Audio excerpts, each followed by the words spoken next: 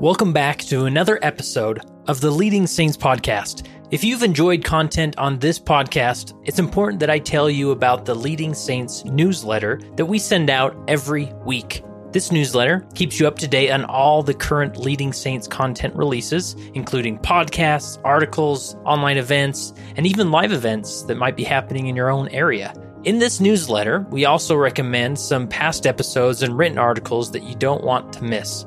Each week, we include additional leadership perspectives and thoughts that you can only find in the weekly newsletter, so you definitely don't want to miss out. To subscribe to the weekly newsletter, simply text the word LEAD to 474747 or visit leadingsaints.org/subscribe. Again, text the word LEAD to 474747 or visit leadingsaints.org/subscribe so you don't miss any future Leading Saints content. All right, I'm here with Angelique. Tell us, Angelique, you're from Mesa, I believe. Tell us what brought you into the world of Leading Saints and why do you support Leading Saints?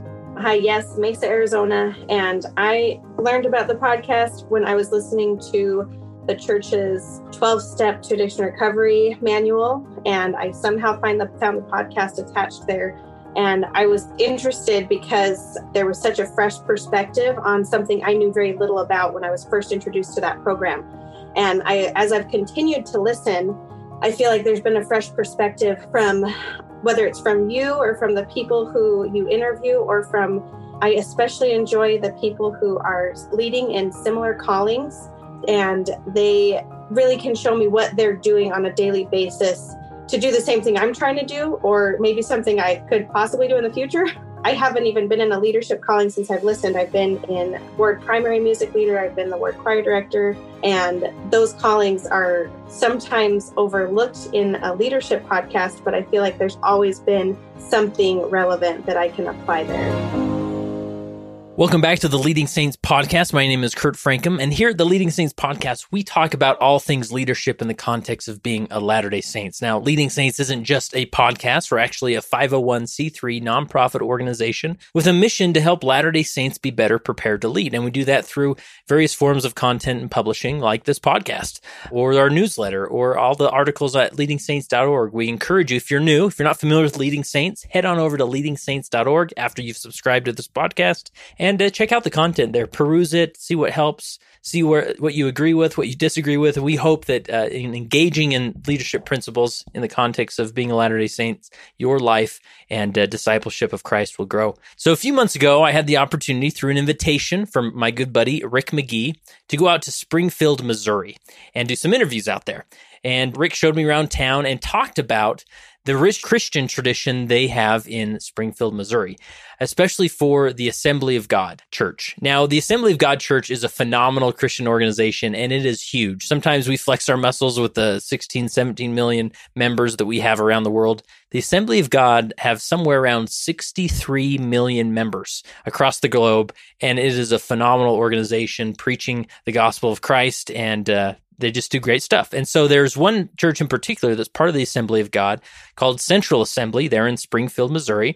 Large congregation, lots of pastors, really doing some good work. And while I was in town, I thought, you know what, this is like the Salt Lake City for the Assembly of God. This is their home base. And while I'm here, I would love to talk to a pastor in the Assembly of God church and just see how they lead, right? This is a How I Lead episode where we explore that. Obviously, a little bit different since this isn't a calling within our church, but being a pastor in the Assembly of God church was really interesting to me. So we contacted the Central Assembly, said, hey, do you got a pastor? Would one of your pastors be willing to sit down with this Mormon guy from Salt Lake City and talk with me? We actually talked with a few others that were like, I don't know if I want to be on this guy's podcast. And, what's he going to ask me? And I just said, I promise I'll be nice. I'm not going to, back you into a corner. I just want to understand how you lead. And so they introduced us to Pastor David Jane, and such a kind man. He has a master's degree and has been credential minister for over 45 years. He's helped people work their way through some of life's most challenging times. He's also on various community and initiatives such as the Mayor's Task Force on Crisis Sheltering, the Springfield Impacting Poverty, Commission and the Cox Health Patient Family Advisory Council. And I loved meeting Pastor Jane. And as I sat down with him, trying to understand what he did, it's easy to assume these pastors, their role is to preach every Sunday, right? And obviously, do some of those pastoral care things. But as I talked with Pastor Jane, he explained basically what he does is he goes around and visits those people that maybe haven't been able to make it to church or people who are going through a hard time. And the more he talked, the light bulb went off and said, you're like one of our ministering brothers. And so we went in that direction as far as making visits, leading in a calling where you are making visits, going to people's homes. How do you make yourself welcome? How do you not overstay your time and those types of things? So it was fun to just sort of explain this or explore this concept of ministering in our faith tradition, but from the perspective of somebody in in the Assembly of God faith. So phenomenal discussion. I hope you learned some things. Here's my interview with Pastor David Jane. Today I'm in Springfield, Missouri at the Central Assembly Church talking with Pastor David Jane. And how are you?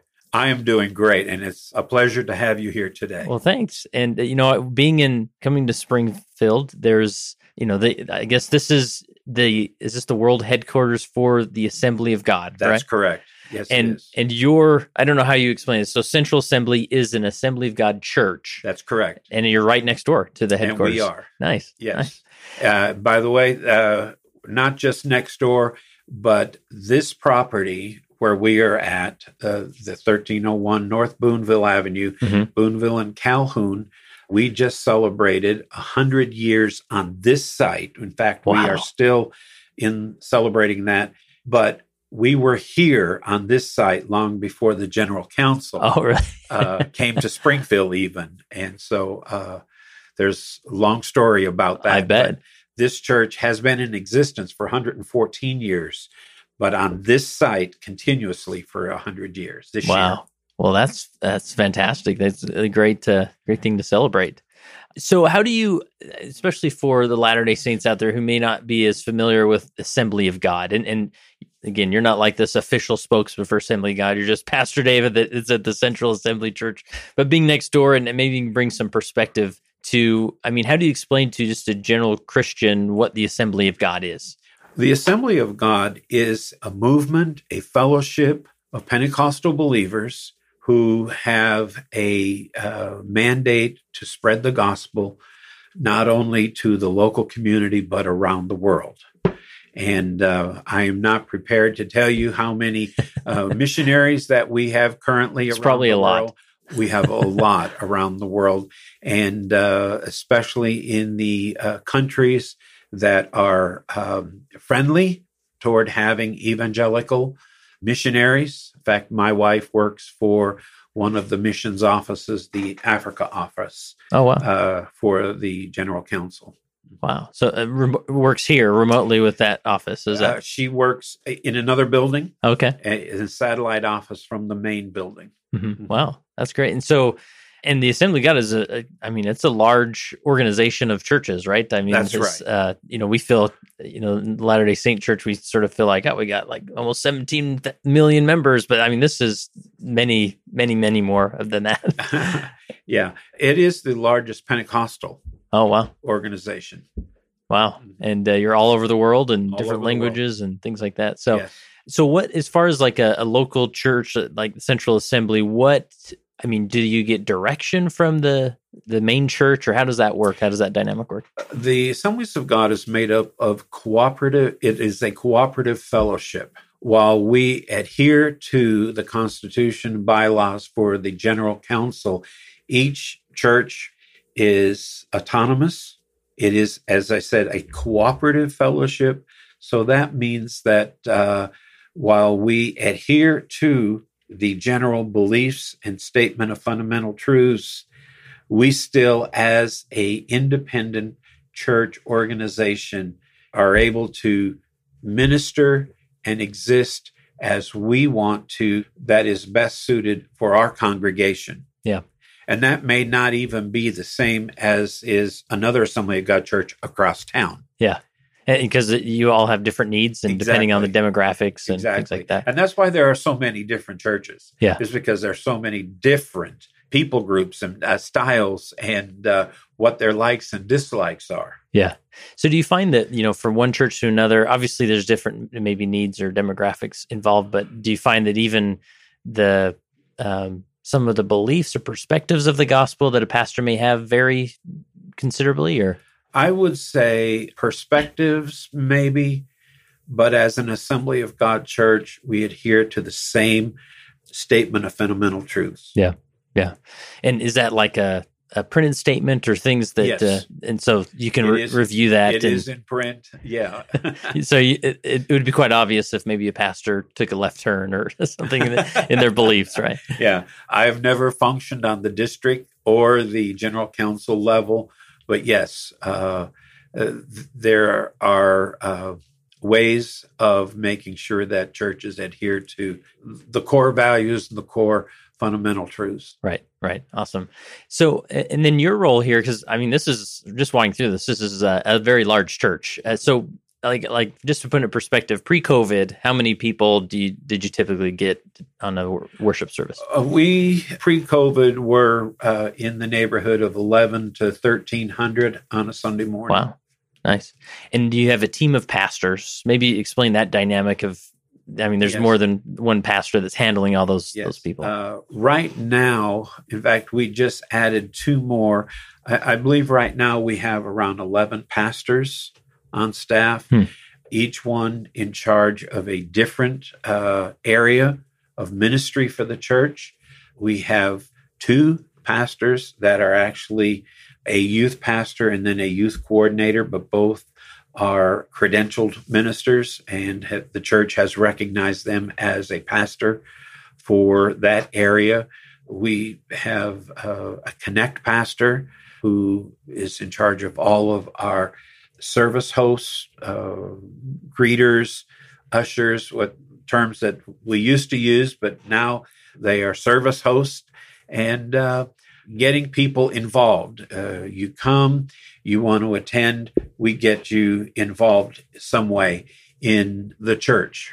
And so the Connect pastor for us is relatively new in the last couple of years and very vital to the growth of our church. Yeah. And I would imagine for each church, they just sort of determine their needs as far as how many pastors they need or what those pastors do. And then there's not like this official framework per se. Correct. That everyone duplicates. Yes. Yeah. No. Yeah. And so, and you're not what you used the term before hit record, you're not the preaching pastor, right? That's correct. Every once in a while they put a mic in front of you and ask you to preach, but you're not up there every Sunday preaching. Our lead pastor is a preaching pastor. Mm-hmm. We all agree that he is the one that should be preaching. Yeah. But we have several very dynamic speaking pastors on our staff. And lead pastor, the speaking pastor, is not their portfolio. They are called on to minister in the pulpit. And we're very proud of the fact that we have 2 women who are licensed, one ordained minister on our staff. And that is just vital to being able to reach every aspect of the congregation. And what does the licensing or the ordination process look like? Is there certain requirements there? Licensing is the first step in becoming a certified or a recognized minister within the church structure. Nice. And so when that ordination happens, is it sort of like a degree process? Like here's your no, or is it after they go through the ordination process, which is doing quite a bit of study and answering the test, passing the test with many references coming in, personal references, ministry references.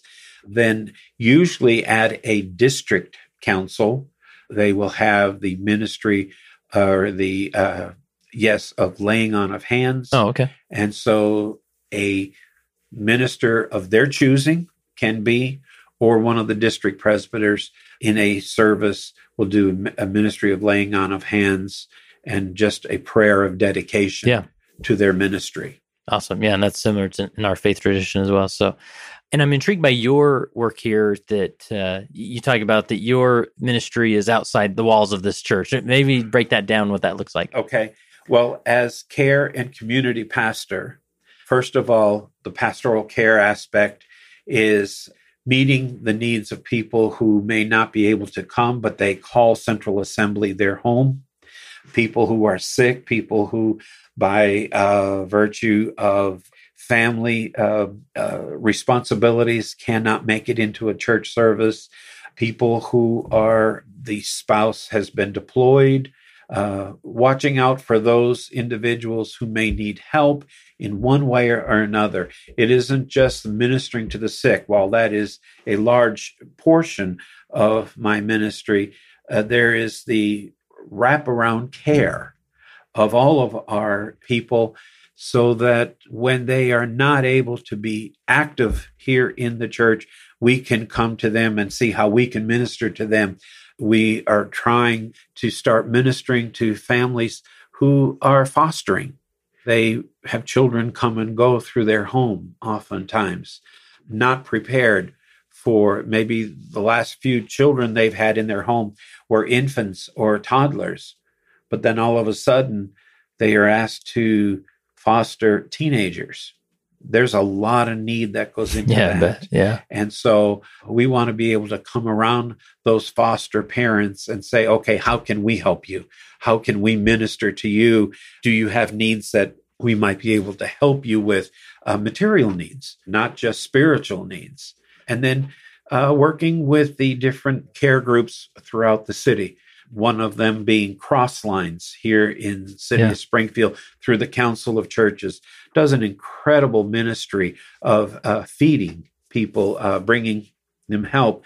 We work alongside them, especially around the holidays, giving them our church space to actually put that ministry out to the community, where we're serving 1,200 families, all that they need for their Thanksgiving meal.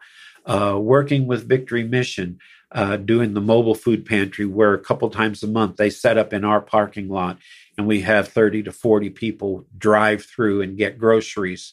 Working with our sister church over here in the neighborhood, Freedom City Church. It's a church that has opened its doors to every type of individual that we have not been successful in ministering to.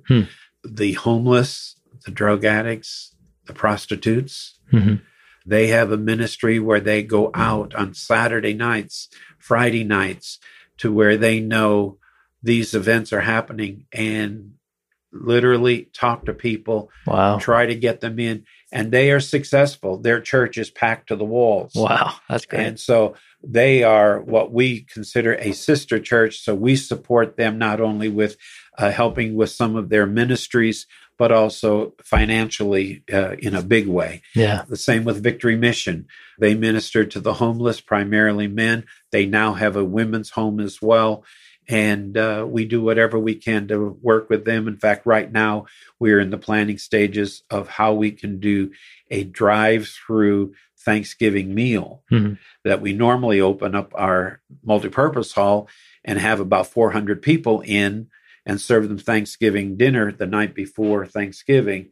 Well, with COVID, there's no way we can do that right now. So we're going to be putting it together as a takeout meal and have everybody drive through or walk up, and we will have their meal for them to take with them. Yeah, that's fantastic.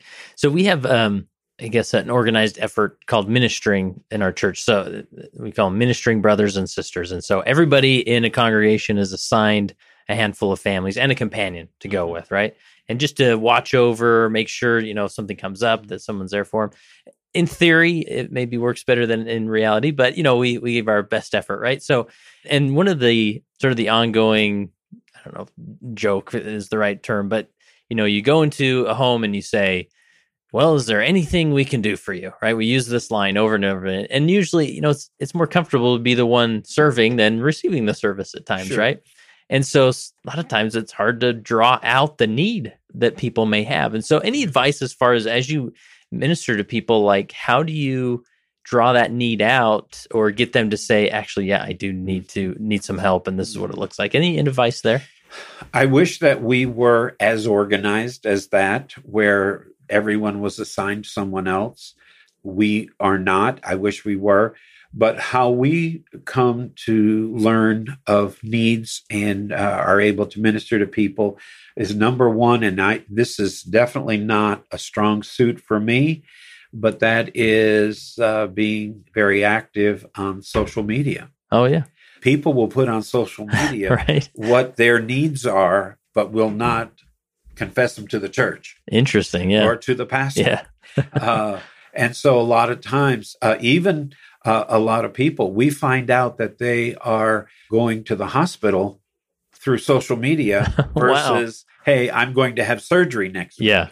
Which I think is funny. But see, I'm coming from a world of where it used to be everyone would let the church or the pastor know that they were going to be going to the hospital, or they had a dire physical need or even a material need. And that's not quite the way it is anymore. So right now we're working through a staff enrichment of, working through uncharted territory. And what was behind us doesn't look anything like what's ahead of us. And so we are having to adapt. I have to have my ear to the ground more to hear and to see what people are posting on social media in order for me to say, hey, I can help you with that. Would that be okay? Yeah. Or I have a group of people who at our church who love doing this. Would you be willing to let them come and help you? And so that is something that is changing very quickly for us. And that is finding out what the need is and where the need is. Yeah. Yeah. And I imagine a lot of that involves you being aware of resources locally, that you can draw from, right? And correct. Depending on the need. Which, like a lot of families who are right in the middle of personal family situations where there's abuse in the home or just whatever.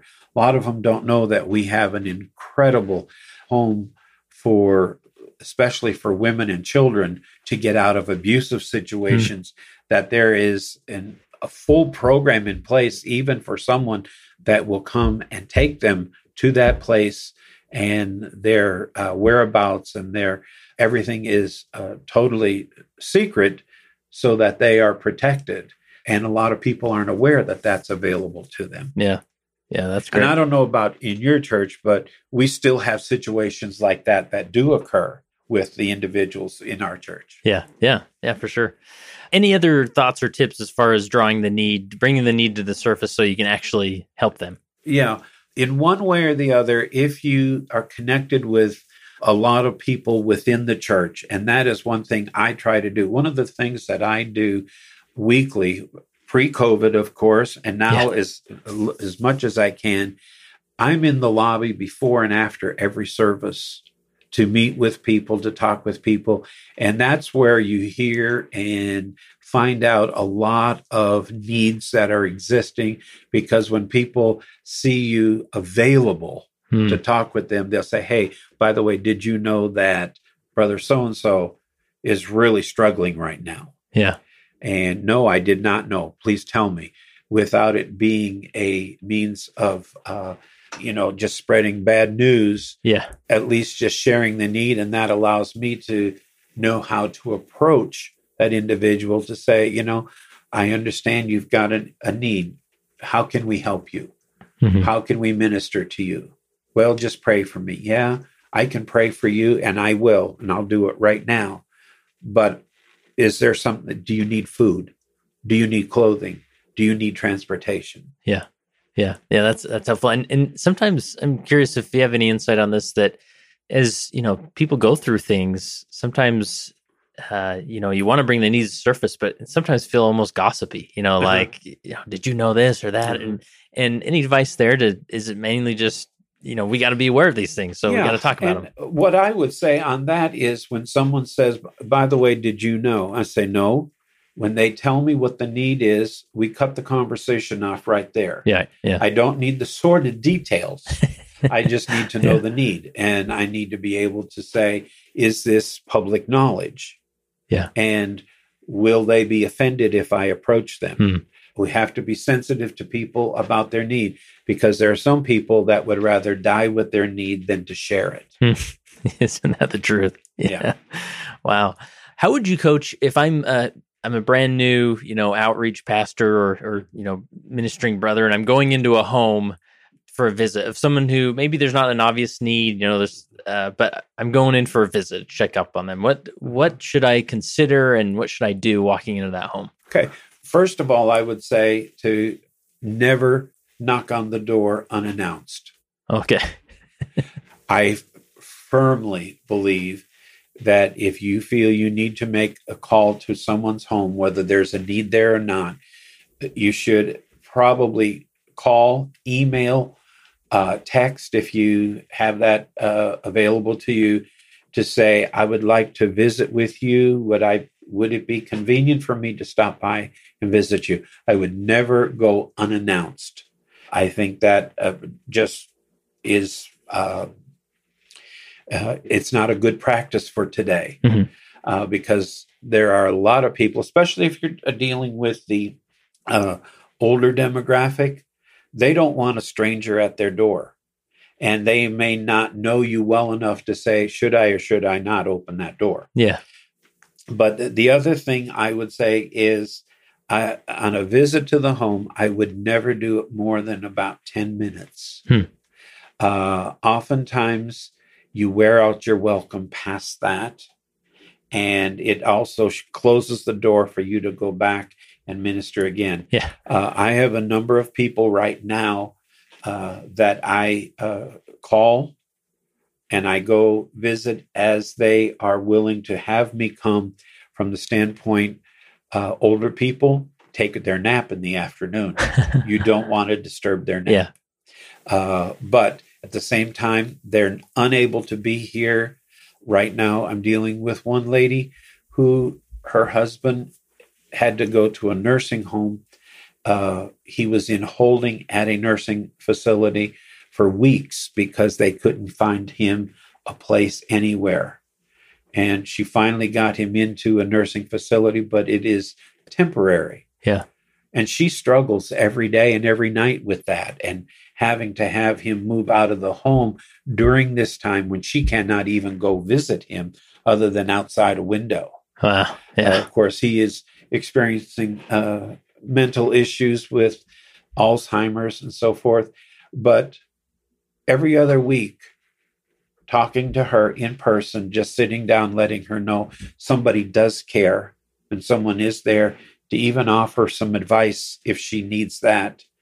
But mostly just to pray with her and let her know, you've done the right thing. You have not done something that was wrong towards your spouse. He was too much for her to handle. Yeah. He was falling. He was knocking her down. He needed to be in a facility where someone could take care of him.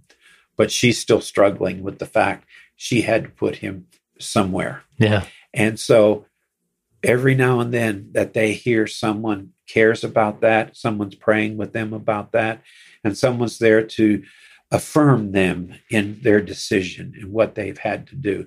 That is the type of thing that I feel is important for especially the older demographic of the church, that when they no longer can be a part of the group, they still know that their church cares for them. Yeah. And that's really a lot about sort of your main core message, is reminding people we're still here. We realize you can't be with us, but we still think about you, pray about you, and we're here. And a certain amount of those, even those older folk, still aren't technically savvy enough to get on the online service. Yeah. Yeah. The one lady I'm talking about does not even have internet in her home. Yeah. It's not a part of their life. Right. Right. And they're okay with that. Yeah. Yeah. Any other, you talk about don't going unannounced, keeping the visit short. Anything else that you would coach somebody is making an effective visit? Just being very sensitive to that family. or to that individual. If they say, really, I'm okay. If you just call me, I will be happy with that. Most of the time, that's they're letting you know, Yeah, there's a boundary there. Yeah, I don't need you to be here in person. And but don't drop it just because of that. Make sure you still make the phone call. Make sure you still send a handwritten note. Yeah. One thing right now, our senior pastor is doing, and every week we handwrite a thank you note either to a volunteer or to someone on staff, letting them know how much we appreciate them and that what they are doing here does not go unnoticed. Yeah. And I think that is important, especially for a generation of people, that the written note was the way that you expressed thanks, the way you expressed appreciation. And it wasn't done in an email. It was done in a handwritten note that came in the mail. Yeah. Yeah, there's something about the old school mail service that just brings a little more heart, right? Eventually, that will fade away. There's no doubt about that. Yeah. But while we have it, it is a nice gesture that makes that particular age group feel very, very special. Yeah, love that. What about, sort of pivoting to a hospital visit? Is the same rules apply or anything unique about a hospital visit? When I recruit someone to work with me on hospital visitation, I let them know they are not there to sit all day with that person who is in the hospital. That's number one rule. You go in, you make yourself known, you assess the situation. If they are very sick, just say, I just wanted you to know that we are praying for you, that we think about you. I'm going to pray with you, and I am going to let you be. If we do that within 3 minutes, that is the best thing we can do. I rarely sit down in a hospital room just because that person is there to get well, not for me to carry on a long conversation. There have been times when I have sat and listened because I could tell they were needing to talk, and it was a, quote, safe place for them to talk, where they may not feel that at home or in the nursing facility, wherever they originally came from. But to go in, read a scripture, say a prayer, and leave. Yeah. Do you often get people who want you to stay and because they're lonely? Some who say, please sit down. I would like to visit with you. Oh, okay. And when I will take 5-10 minutes and sit and visit with them, so long as it does not interfere with the care, the medical staff that is there to help them. Yeah. One of the things that we do is we don't go visiting in the hospital until after 10 a.m. Prior to that is the time when all the medical personnel are in and out of those rooms. The doctors are coming to talk with them. And by all means, number one rule, if a doctor or a nurse comes in to do anything for that patient, your cue is to leave the room. Say, I will step outside. If you haven't had a chance to pray, I'll step outside until they're done, and then I'll come back in. Yeah. Or just say, you know what, I will come again, and we can carry on this discussion. But right now we need to give this time to your doctor, to your nurse, to whatever staff is there to work with you. Yeah. When you reference as far as praying with them, I mean, is there, and I don't mean to get too far into the weeds here, but I think it is helpful because these are things that a lot of us think through and are trying, we want to handle correctly. But when you pray for them, I mean, do you pray for healing? Is there any things you say or don't say? Or Well, I'll be honest with you, because I believe it as one of the core values, core doctrines. We believe in divine healing. Right. And I will pray for divine healing. But you know what? There's times when we know that except that God gives us a miraculous intervention, this person is not going to be with us. But I always pray God's will for their life. Yeah. God, whatever your will is for this person, whatever it is, I just pray that it will be performed in their life.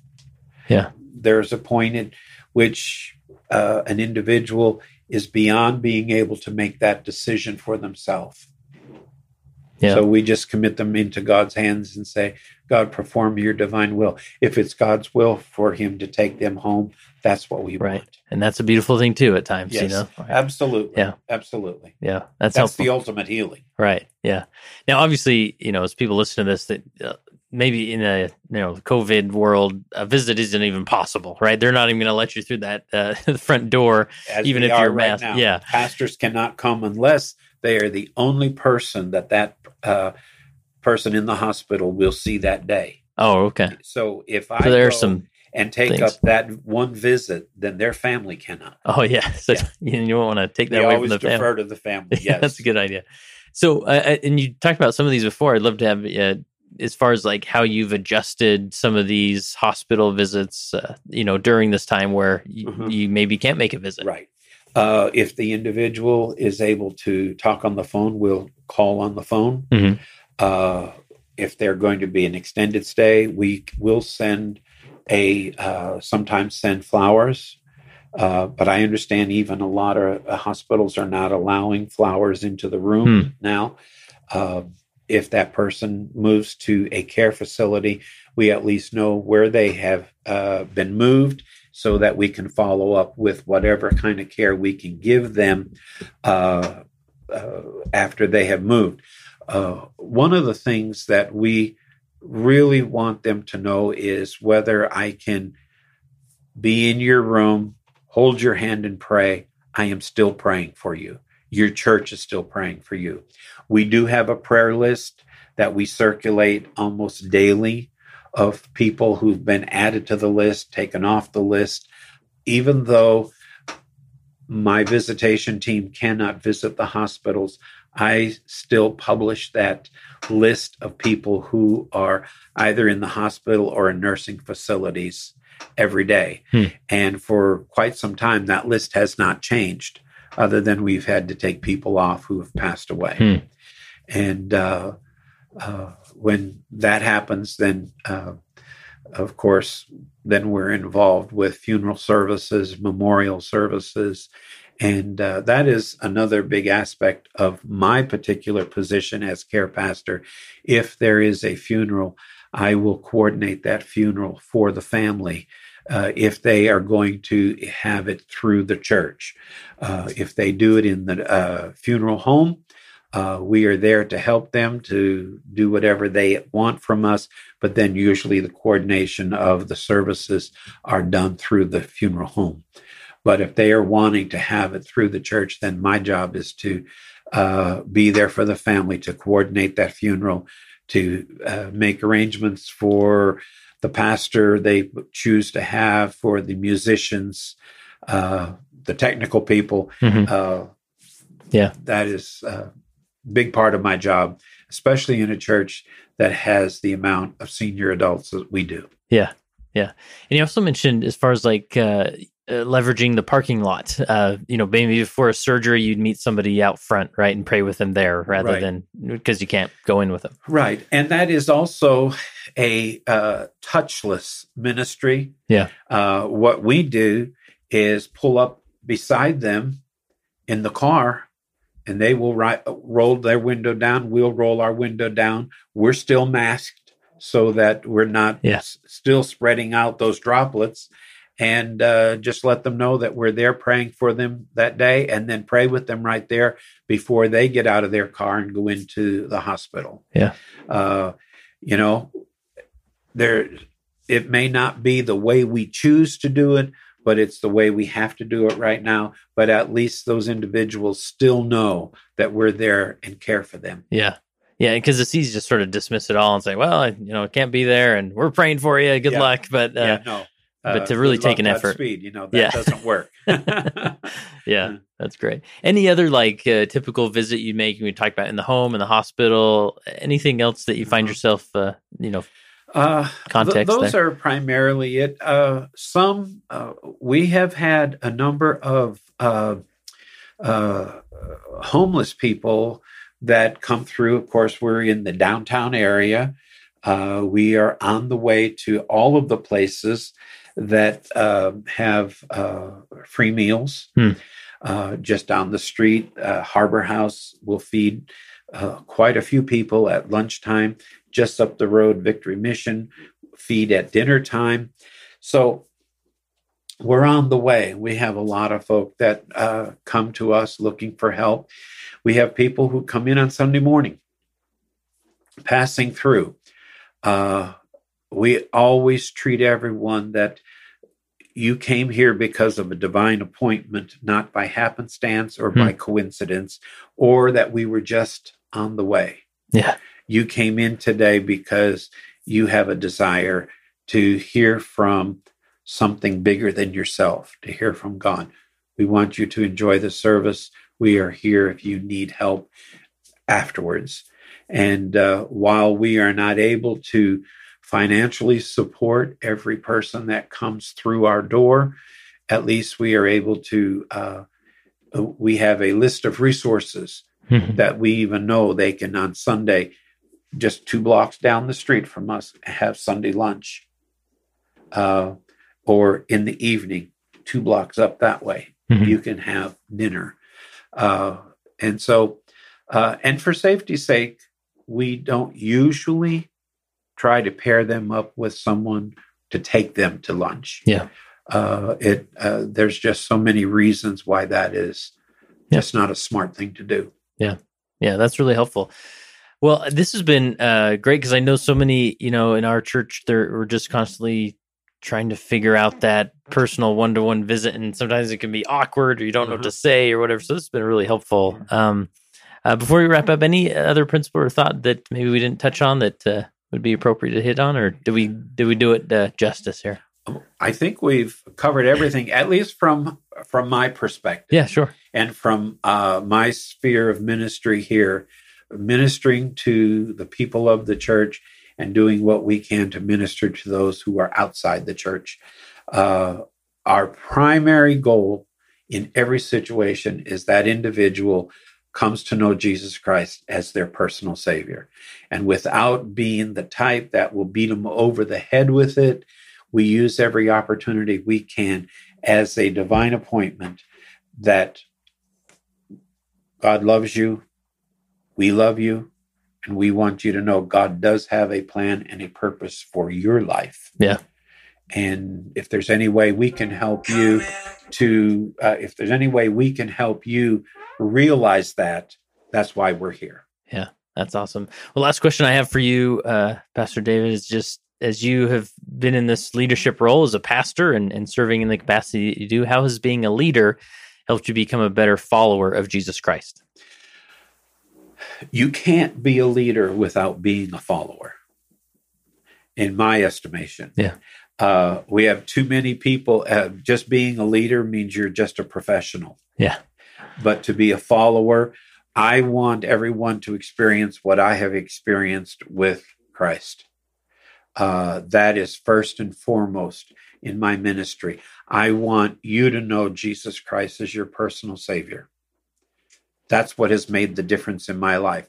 That is what is the very foundation of my life. And as far as leadership goes, unless you come to that point first as a follower of Jesus Christ, you cannot be a spiritual leader.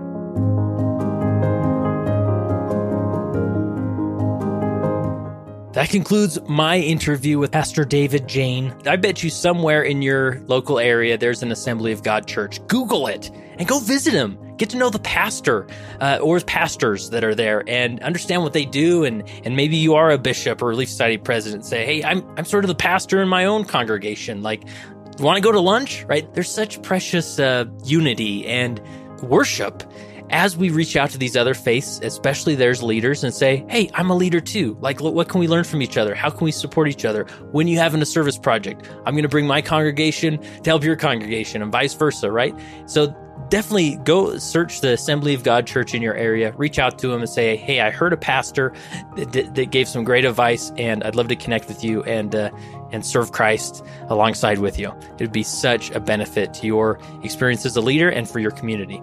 Are there any other people, like obviously not the expected interviews that maybe I should do, individuals outside the faith? Man, one I would love, and we've tried before and I'll keep trying again, but to get the Catholic bishop of Salt Lake City, I would love to interview him. Such a unique perspective being in a very, being in Salt Lake City, where surrounded by Latter-day Saints, but worshiping as a Catholic and leading that group would be phenomenal. So who else could we reach out to and learn from who maybe isn't their traditional Latter-day Saint that could bless our lives? I'd love to hear it. So go to leadingsaints.org/contact and let me know. Line it up and let's do it. And I remind you once again to text the word LEAD to 474747 in order to subscribe to the Leading Saints weekly newsletter. It came as a result of the position of leadership which was imposed upon us by the God of heaven, who brought forth a restoration of the gospel of Jesus Christ. And when the declaration was made concerning the only true and living church upon the face of the earth, we were immediately put in a position of loneliness, the loneliness of leadership, from which we cannot shrink nor run away, and to which we must face up with boldness and courage and ability.